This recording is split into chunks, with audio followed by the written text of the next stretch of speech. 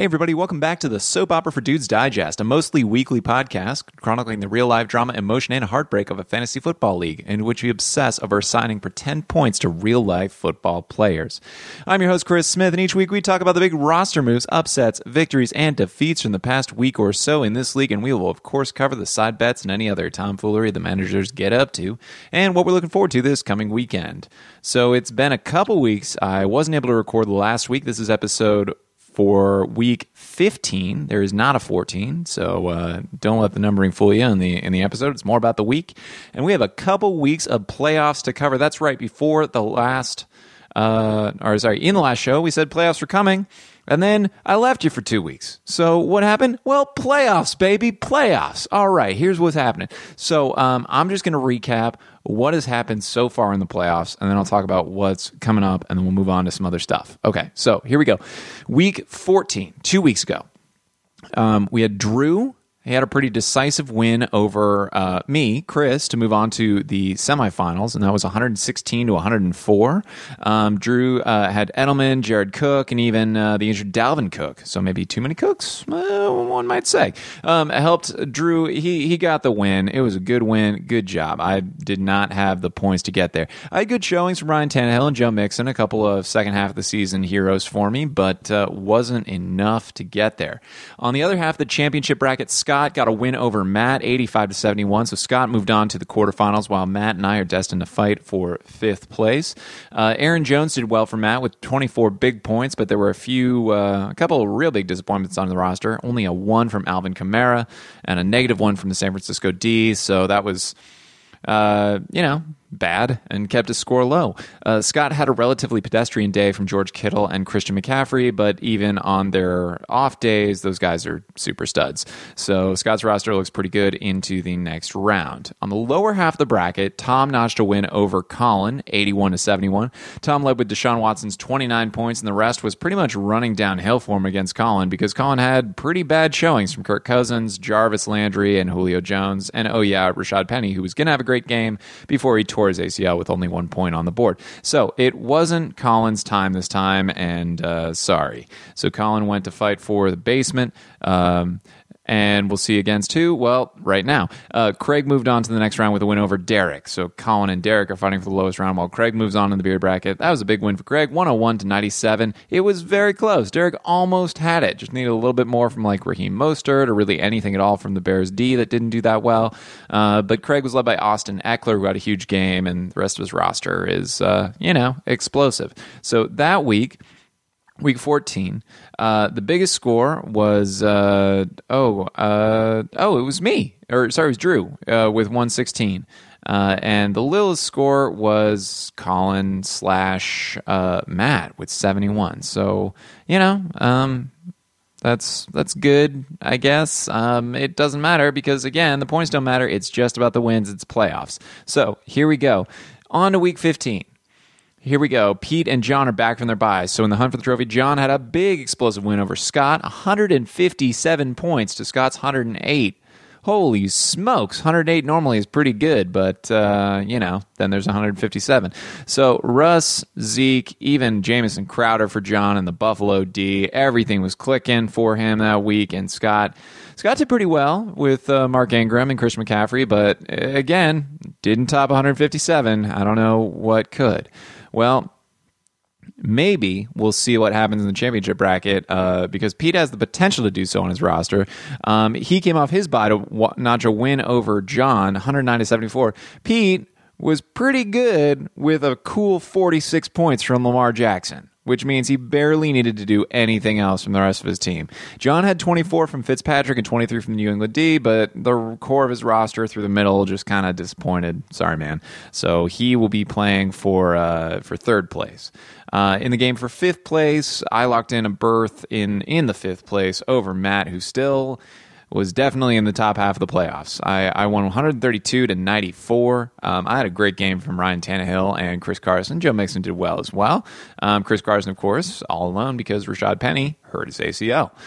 Matt did well with Tyreek Hill and Aaron Jones, but, I locked in a pretty darn good score this week, and 94 is it's roughly average for this league. So Matt didn't have the strongest end to his playoffs, but, still very respectable getting into the top half of the roster.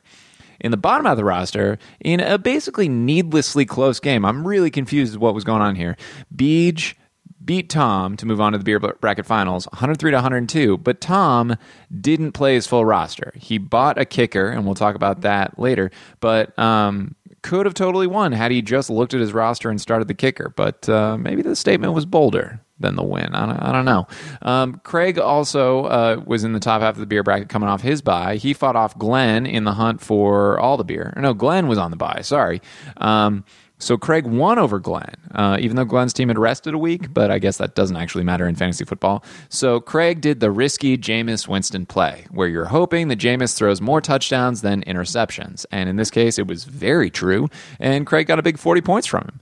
Glenn did pretty well with Patrick Mahomes, heard of him, and Adrian Peterson, but Craig had more points by a healthy bit, and now Glenn is going to be in the 9th place game. In the 11th, 12th placing game, Colin and D-Rock battled, and Colin took it. Colin is 11th place, Derek is 12th. So Colin had a 36 from Breeze and a 25 from Julio. Colin, where was that when you needed it, man? Derek, I'm sorry. We love you, and you're awesome, but your team was poor this year. Just a bad result, and I don't know how to explain it. Sometimes you have it, sometimes you don't. Just didn't work out. So, sorry, man. Let's see. So heading into this week, coming up this Sunday, week 16 is the last week of our playoffs. What's going on? It's going to be Pete versus John for the championship and Craig versus Beej for the beer bracket. And then in 3rd place game, it's Drew versus Scott. And in the 9th place game, it's Glenn versus Tom. So that means Colin, Drew, Matt, and myself, we are resting, kicking back, and hopefully sending some fun gifts and funny chats and figuring stuff out. Of course, between all those weeks, we had some transactions that happened. I just want to call out a couple things for hindsight transactions. So I'm going to say Pete getting a hindsight transaction of 2 weeks ago, Ryan Fitzpatrick for $2, honorary semi-ding, I guess, soft ding for Scott getting Sam Darnold for free. Both of those quarterbacks did very well for their teams so far and were great pickups. Now, back on the waiver wire, Scott got Darius Slayton for $20. Tom got Robbie Gould for $87 and didn't play him. Let's check on Tom. Glenn got Adrian Peterson for $6. That was pretty good for Glenn. I'd say maybe a hindsight transaction of this past week. And Beej got DeAndre Washington for $22 over Colin and Pete. This week, Glenn picked up Rashad Perriman for $3. He scored 29 points in our format this week, so why not? Maybe it'll be good. And Pete picked up Jonnu Smith, the tight end, for $12. Maybe going to play him this week against John.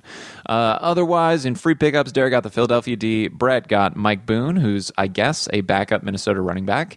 Beej also got Anthony Miller. And Pete picked up, in addition to Jonnu Smith, he got Kai Forbath and Tony Pollard. So heading into it, one last week of fantasy football this season. Let's make it a strong finish. We've had some strong finishes in the gifts, by the way. I want to give a special shout out to Derek for his... Pardon me, granola bar stuck in the back of my throat.